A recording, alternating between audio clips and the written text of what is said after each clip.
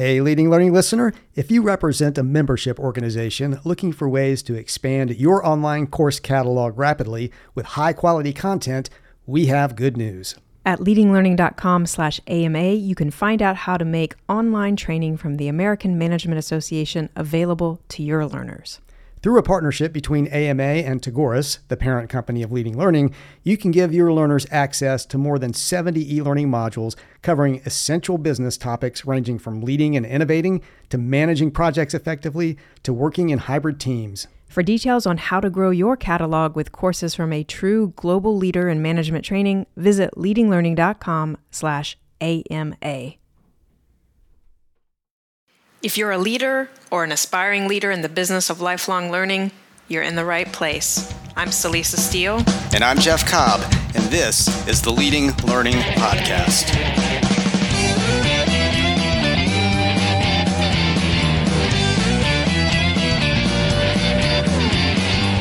Hello, and welcome to episode 62 of the Leading Learning Podcast. In this episode, we're going to talk about what we see as some of the major trends in the market for lifelong learning that occurred during 2016, and we're going to make some predictions about what may emerge in 2017. Before we do that, though, we want to be sure to thank your membership, which, as the sponsor of our Trends and Predictions webinar earlier this month, is also the sponsor for this episode of the Leading Learning Podcast. You can find out more about your membership at yourmembership.com.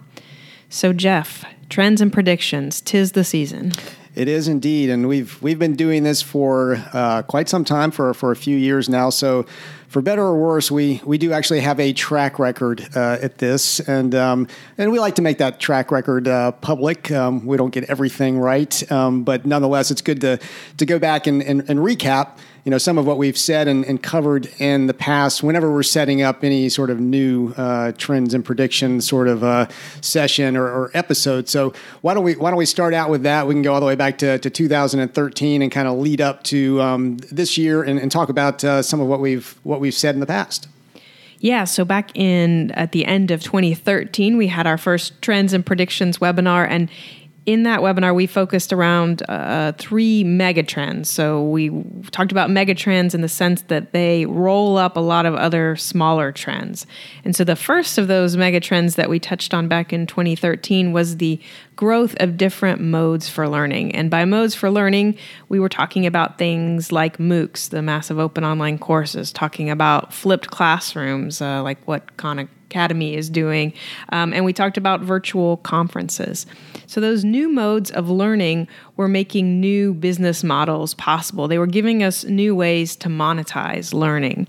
So that was one of the first of the three megatrends we highlighted in 2013.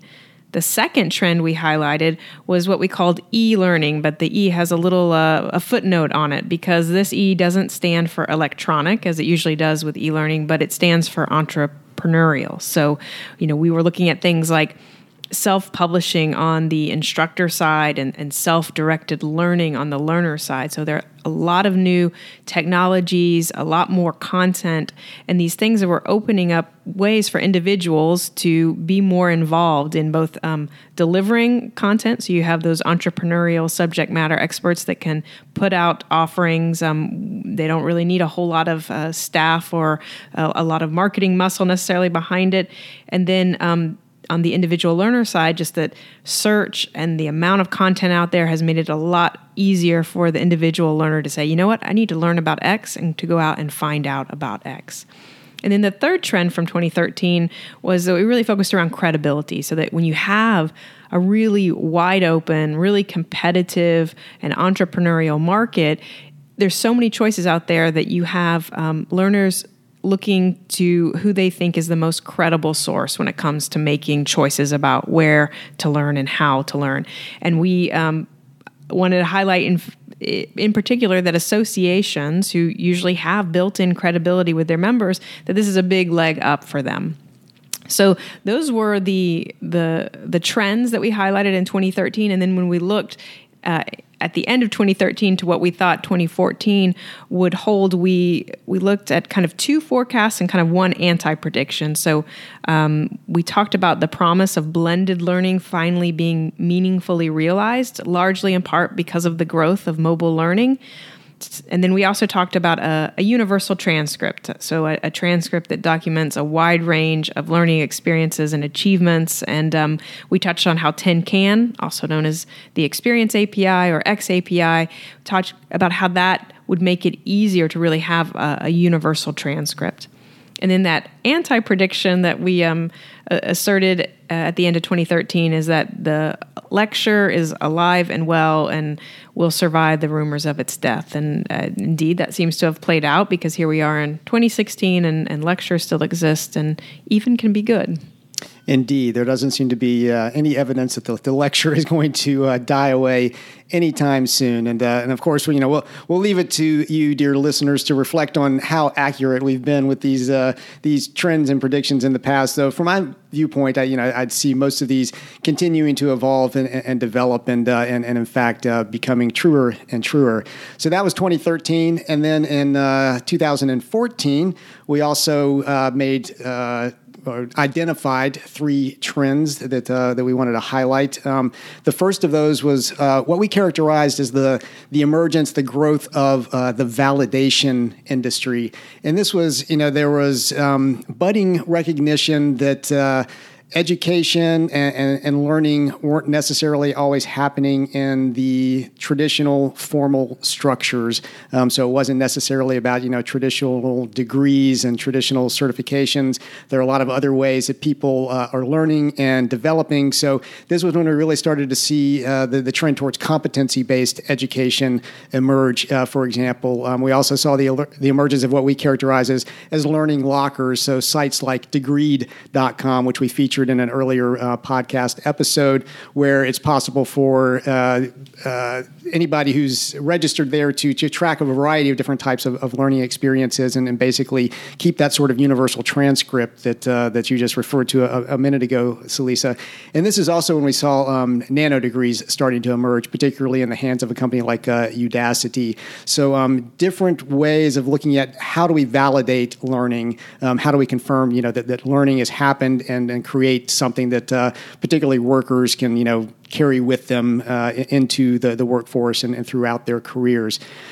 We also identified what we call the small is beautiful trend. And, I just referenced nano degrees, so not your full-blown degree, but very focused degree around, a specific type of programming, for example, and takes much less time, costs much less money, gets you into the workforce much faster, transitions jobs much faster. So that was one piece of evidence for the small is beautiful trend. But microlearning, this is when microlearning also started to emerge, and microlearning has continued to blossom as a trend. The idea that you can get these, short snippets of learning, 5, 10, 15 minutes, often delivered by video, but can be delivered in a wide variety of formats, and being able to get that kind of just-in-time learning, but also support good learning practices like spaced learning by being able to repeat and re-access these small increments of learning.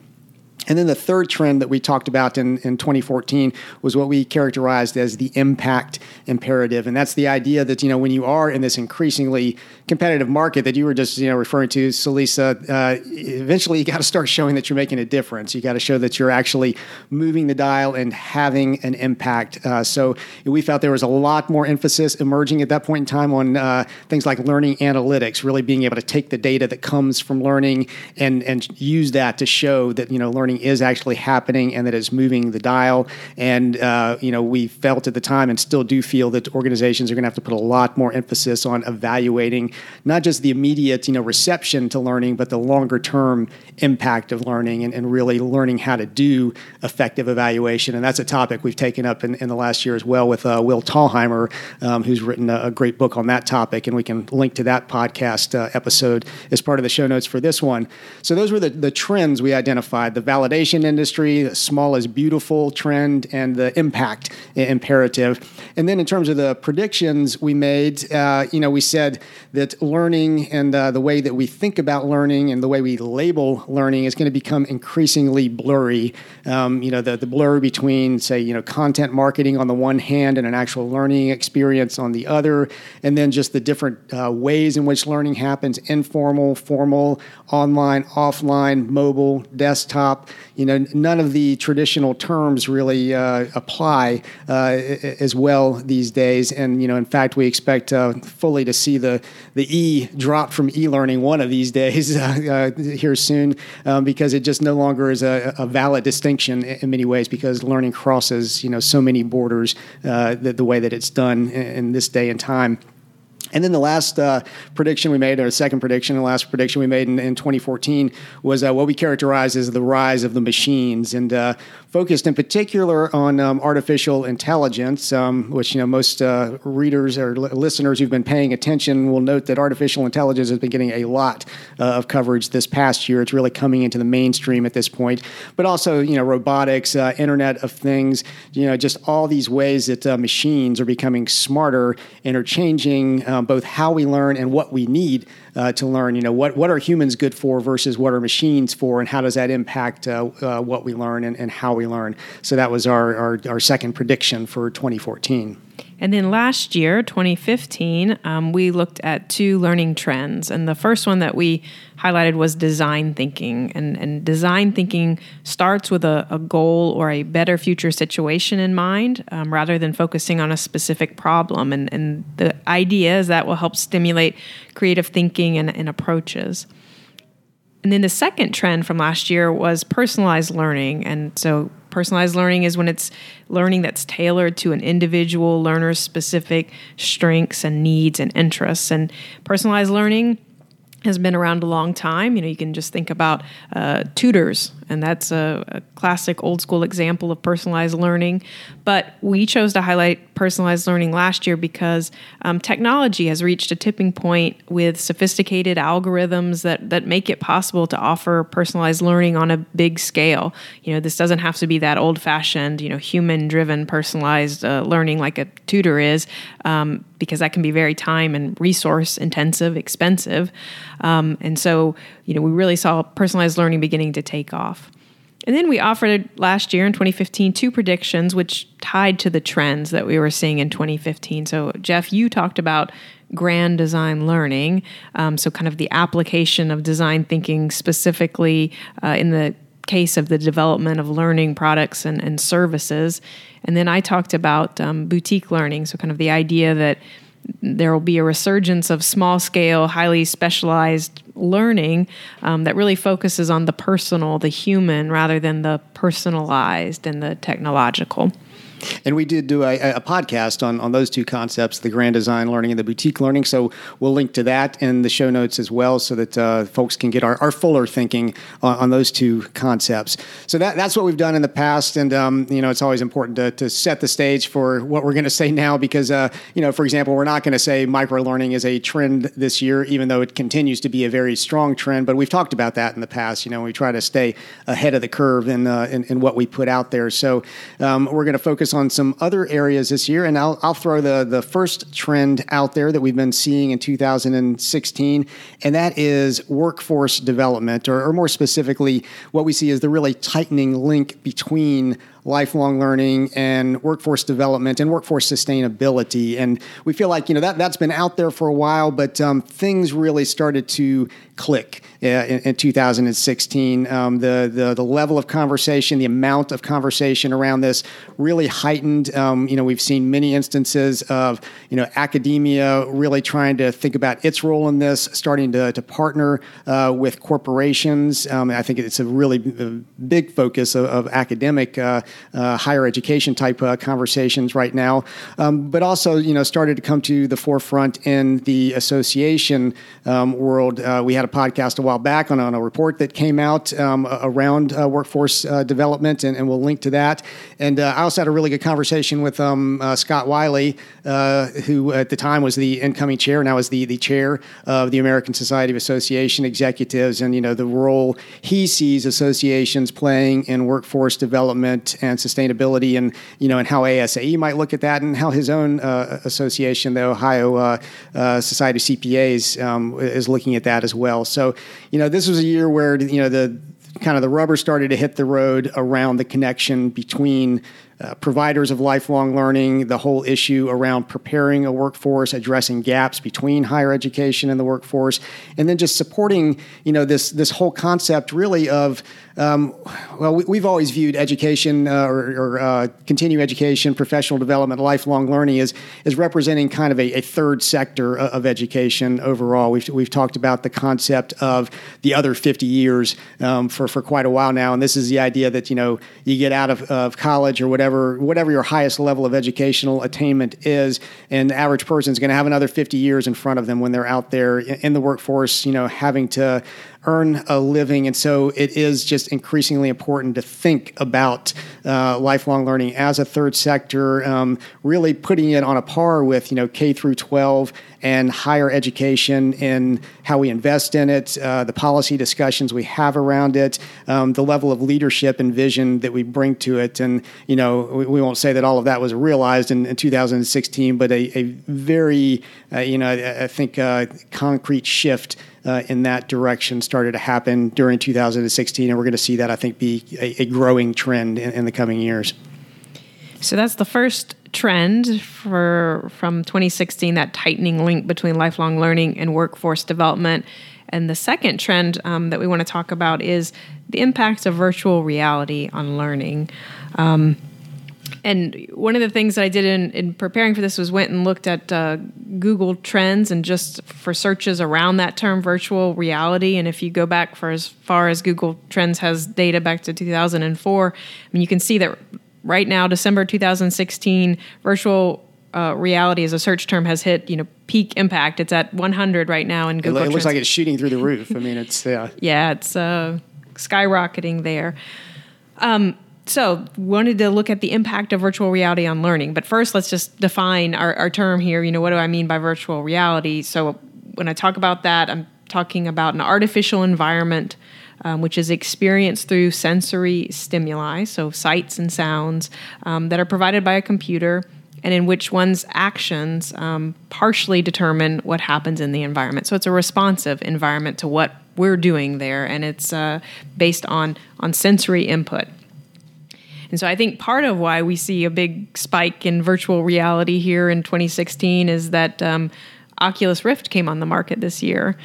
So back in March, Rift was released, and just earlier this month, Rift was enhanced further because they released Touch. So those are little motion sensing controllers. So this adds the haptic or that sense of touch, that ability to manipulate and perceive objects using touch. Now we have that haptic in addition to the sights and sounds features that we already had with other virtual reality. And so I'm pretty sure that's part of what's driving all this frenzy. And maybe some people are going to find that in their year-end gifts this year. I will note that I was in Best Buy for the first time in ages this week, and I can't remember the last time I walked into one of those stores, but one of the first things I noticed was a couple of big display racks of virtual reality headwear, for people to be able to use. And so some of Oculus's competitors were there on the racks as well. So this isn't just Oculus. There's plenty of activity out there. And note, too, that Facebook owns Oculus, and Mark Zuckerberg is really big on this stuff. So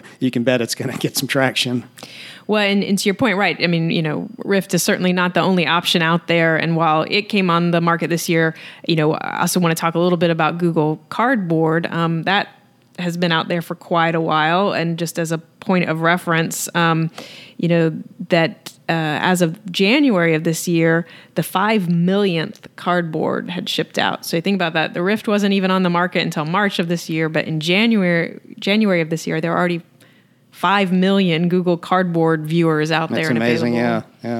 And so, of course, you have, too, that Google Cardboard represents a much lower price point than does the Oculus Rift. So, the Cardboard is only $15. The Rift is more like $600. Rift requires a personal computer. Cardboard only needs a smartphone. So it's a very interesting kind of diverse field at this point, So Google's made this choice to really go with market penetration over, product perfection or even wow factor. And And I think what's interesting there is that when you began to see significant market penetration with these virtual reality viewers and technologies, then this is when we can start to see less specialized uses of virtual reality. We can begin to see it being used outside of the gaming world and outside of maybe really expensive training contexts like military and the really high stakes areas like that. One example I just want to offer of kind of virtual reality beginning to have an impact on learning is that this fall, 2016, Harvard streamed its most popular class, Computer Science 50, in virtual reality. Now, what they did wasn't particularly difficult. All they did was take this in-person college course, and instead of filming it the kind of usual way, they used a 360-degree camera. But I think what's noteworthy is that this type of use of virtual reality for learning is readily achievable in this day and age on both kind of the producer organizer side and on the learner side. All Harvard really needed was that 360-degree camera, and then all the learners need is a cheap Google Cardboard and a smartphone, which they probably already have. Another example is that organizations are using virtual reality to really play on the empathetic benefits of virtual reality. So the United Nations, for example, has done a VR film about a Syrian refugee camp called Clouds Over Sidra.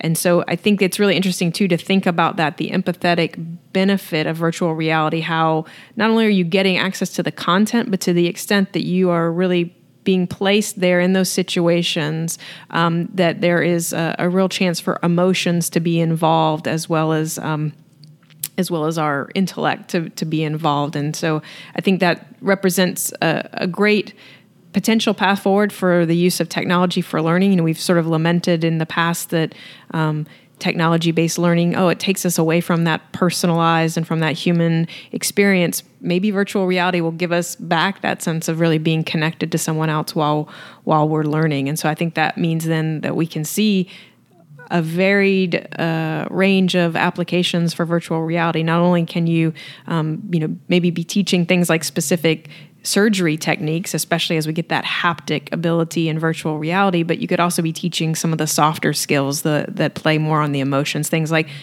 bedside manners. Yeah, I can see just a real application for this. For example, we work with a lot of organizations that provide training related to certifications or just testing related to certifications, and they need to have a hands-on component, which can be logistically really difficult and expensive to organize. But you can see you mentioned medical. I can see this with any number of the trades, electricians, plumbers, anybody else, where you need to be able to do that hands-on component. We're not that far away from being able to provide these sorts of virtual experiences where people can try that and be observed as they're doing it. So it really could be a revolution both in training and in certification, I think, going forward.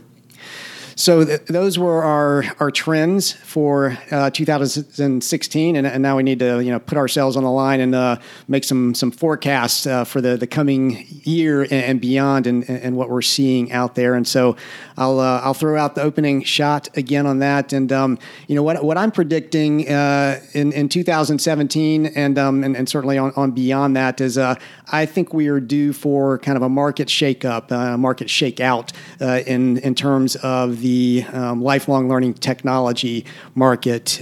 We've just seen a tremendous amount of investment and startup activity in this market over the past few years. We mentioned earlier, the whole rise of the kind of entrepreneurial subject matter expert, the instructor who's able to publish on his or her own. And a lot of that's owing to the fact that the platforms have now come along. A whole crop of platforms have come along to support instructors in doing that. We've also seen investors, pouring money into those platforms and others. An example of one of those types of platforms is Udemy.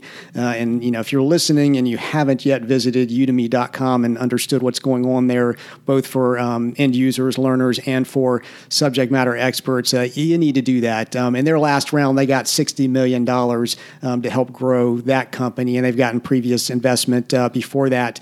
We mentioned Udacity earlier around nano degrees, and Udacity was originally one of the big MOOC companies, massive open online online courses, and they started really focusing that towards doing these nano degrees, often partnering with universities to offer these degrees that are more focused and shorter in length. They just got valued a little earlier this year at $1 billion. Which is really astounding. And folks might recall that last year Lynda.com got bought by LinkedIn.com for $1.5 billion. So a lot of money flowing in, a lot of startup activity going on, akin to say 1997 or so when you and I first got involved in the market. And all at that point, stupid money was being thrown in. I'm not sure this money is stupid. I think there is a lot of opportunity going on, but nonetheless, when you have that much money flowing into a marketplace, things are going to get unstable at some point.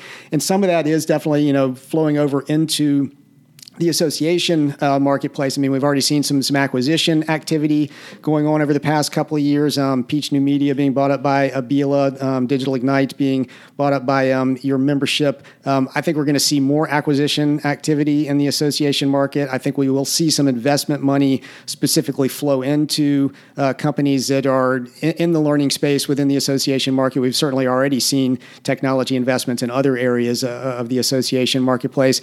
But I also think we're starting to have a glut of supply for learning platforms in the association marketplace. When we started tracking learning platforms years ago, I think 2009 was when we put out our first report.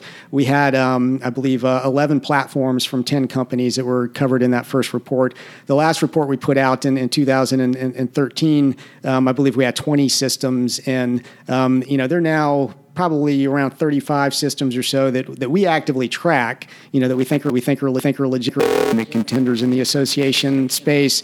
And there have to be another, 20 or 30, that we may hear from, every 6 months or so that now see the association space as a attractive point of expansion. They're tapping out what they're able to do in the corporate space or the academic space, and so feel like now they can come over here. But you start to have, too many companies serving a niche market, kind of money being thrown all over the place, acquisition activity going on.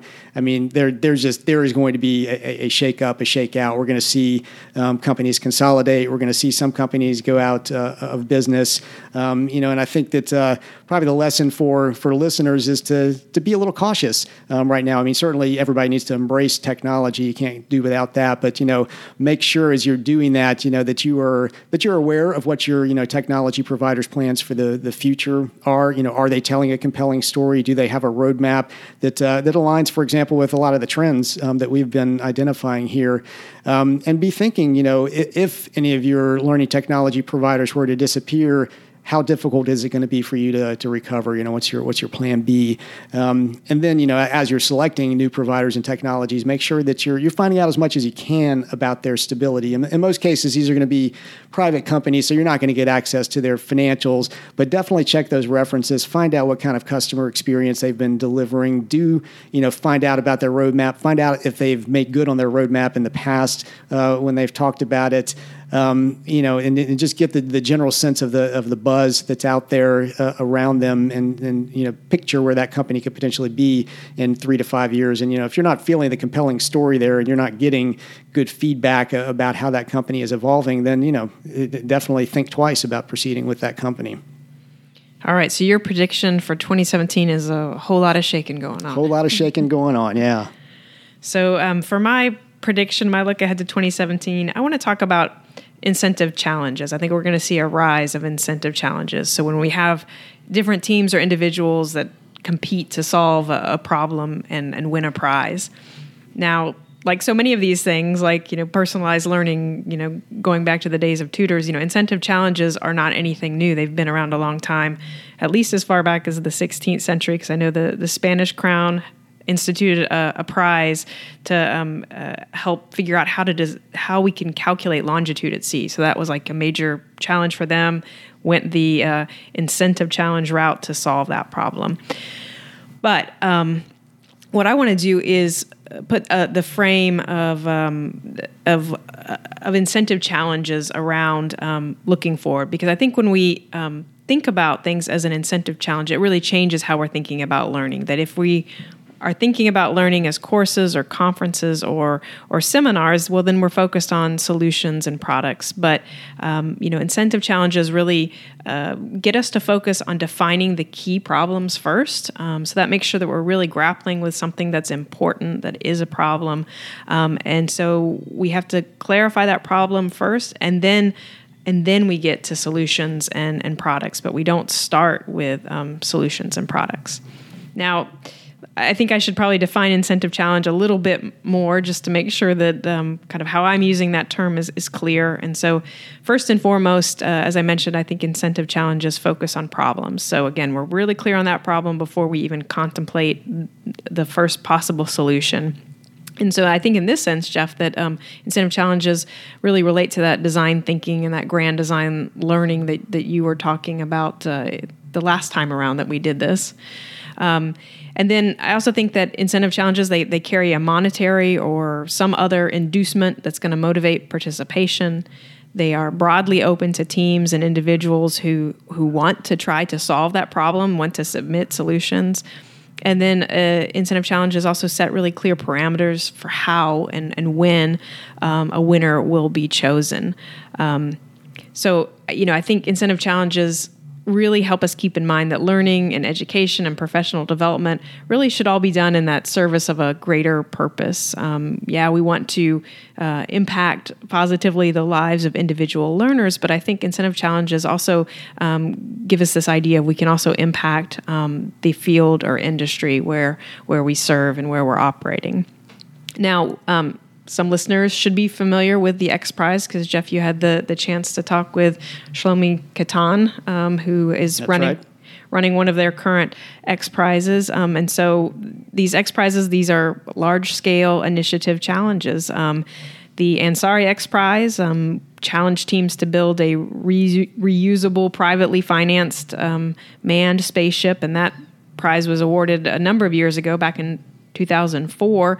And it really also helped at the same time launch a private space industry. But they have active X Prizes going on, like the one you talked with Shlomi about, and we'll link to that interview. And they also have ones around things like the Global Learning X Prize, which is around how to develop open source software that's going to enable children in developing countries to teach themselves basic reading, writing, and arithmetic in 18 months. So that's a big prize. It's going on now. The timeline has that a winner will be announced in 2019. Another example are grand challenges. So you might also be familiar with those. And I know that some of you listening attended our Leading Learning Symposium. And Seth Kahn was part of the faculty, and he talked about some of the grand challenges he's working on with a number of associations, including the American Nurses Association.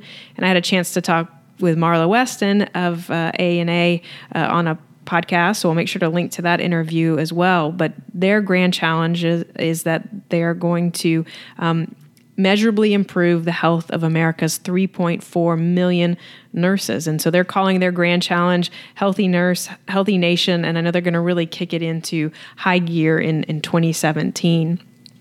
I also know that the American Academy of Social Work and Social Welfare has developed grand challenges for social work. So they've identified these 12 challenges that are focused on improving individual and family well-being and strengthening the social fabric and creating a more just society. So they've put this frame of these 12 challenges around the work that they're doing. And then the American Society for Association Executives, ASAE, is currently offering an incentive challenge that ties back to that workforce development trend that we talked about earlier in this podcast. So they're partnering with the American Council on Education and Credly on an incentive challenge that aims at, and this is quote, generating new ideas and engaging education and industry association leaders in breakthrough thinking to help close the skills gap. So this is around how to use digital credentials to help connect qualified individuals with job opportunities. And the incentive in this case is $10,000 and an invitation to present at ASAE's Great Ideas conference in 2017. So those are just a few examples of the kinds of activities I have in mind when I'm thinking of incentive challenges. And while they don't focus solely on learning and education, I believe very strongly that if you're going after the kind of changes and improvements that X Prizes and the American Nurses Association and ASAE and the others are aiming for, there's going to be a learning component to it. So in thinking about what incentive challenges might mean for your organization, first you're going to have to identify those intractable problems in your field or industry. What are those problems? And I think you want to focus in particular on problems in areas where kind of a more training approach isn't going to be sufficient, probably. You're going to be wanting to look at those problems and issues that require kind of a broad take on learning, beyond courses and conferences. You also need to look at, do you have an incentive that would be meaningful to encourage people to participate? And if you don't have those means, maybe you have a partner, or maybe you can create a group of partners that together can collectively offer an attractive incentive. And then, of course, you want to think about the risks and rewards to pursuing an incentive challenge. These can be very long-term, big-scale projects. So you have to weigh whether or not it makes sense to undertake one. Is it a good use of your resources? Just because you can do it doesn't necessarily mean that you should. But I am predicting a rise in incentive challenges. Well, I certainly hope we see that. I'm a big fan of incentive challenges, and really a big fan of just thinking about learning in this way. I mean, learning is a force for change, and that goes beyond, what you're able to do with the individual in the classroom or even within an organization. I mean, learning can be the force for major social change, for major industry and field change. And of course, this whole concept of leading learning that we have, I mean, that's what it's all about. When you're leading learning in your field, in your sector, you are leading significant change for individuals, for organizations, and for the entire, field or industry that you serve. So, to the extent that incentive challenges can help to make that happen, I certainly hope they truly take off. So those are our trends and our predictions. We started off with the two trends: workforce development and virtual reality, and then the predictions. There being a market shake-up or shake-out, and then incentive challenges. And of course, those are in the context, as we said, of our having been making predictions for years, and many of our trends and predictions still rolling on and evolving. But we would certainly love to hear from you, your perspective on anything we've covered in this podcast episode, or anything different that you're seeing. So I encourage you to come and visit the show notes for this episode at leadinglearning.com/episode 62. As we're exiting, though, we want to say thanks again to your membership for being the sponsor of this episode of the podcast. And you can find out more about your membership at yourmembership.com. And while you are getting show notes at leadinglearning.com/episode 62, you will see options for subscribing to the podcast. And if you are getting value out of what you're hearing, we would be truly grateful if you would subscribe. And we'd also be grateful, remember, this is the season for giving, if you would go to iTunes and give us a quick rating and review. And you can do that very easily just by going to leadinglearning.com/iTunes. And that really makes it easier for others who might value the podcast to find out about it. So please get on over there and give us a rating and review if you have not already. And we also hope you will consider telling others about the podcast. Consider this a way of giving to them, giving them the gift of the Leading Learning podcast. So you can send out a tweet by going to leadinglearning.com/share. Or if tweeting isn't your thing, you can pick another social network of your choice. So thanks again, and we'll see you the next time on the Leading Learning Podcast.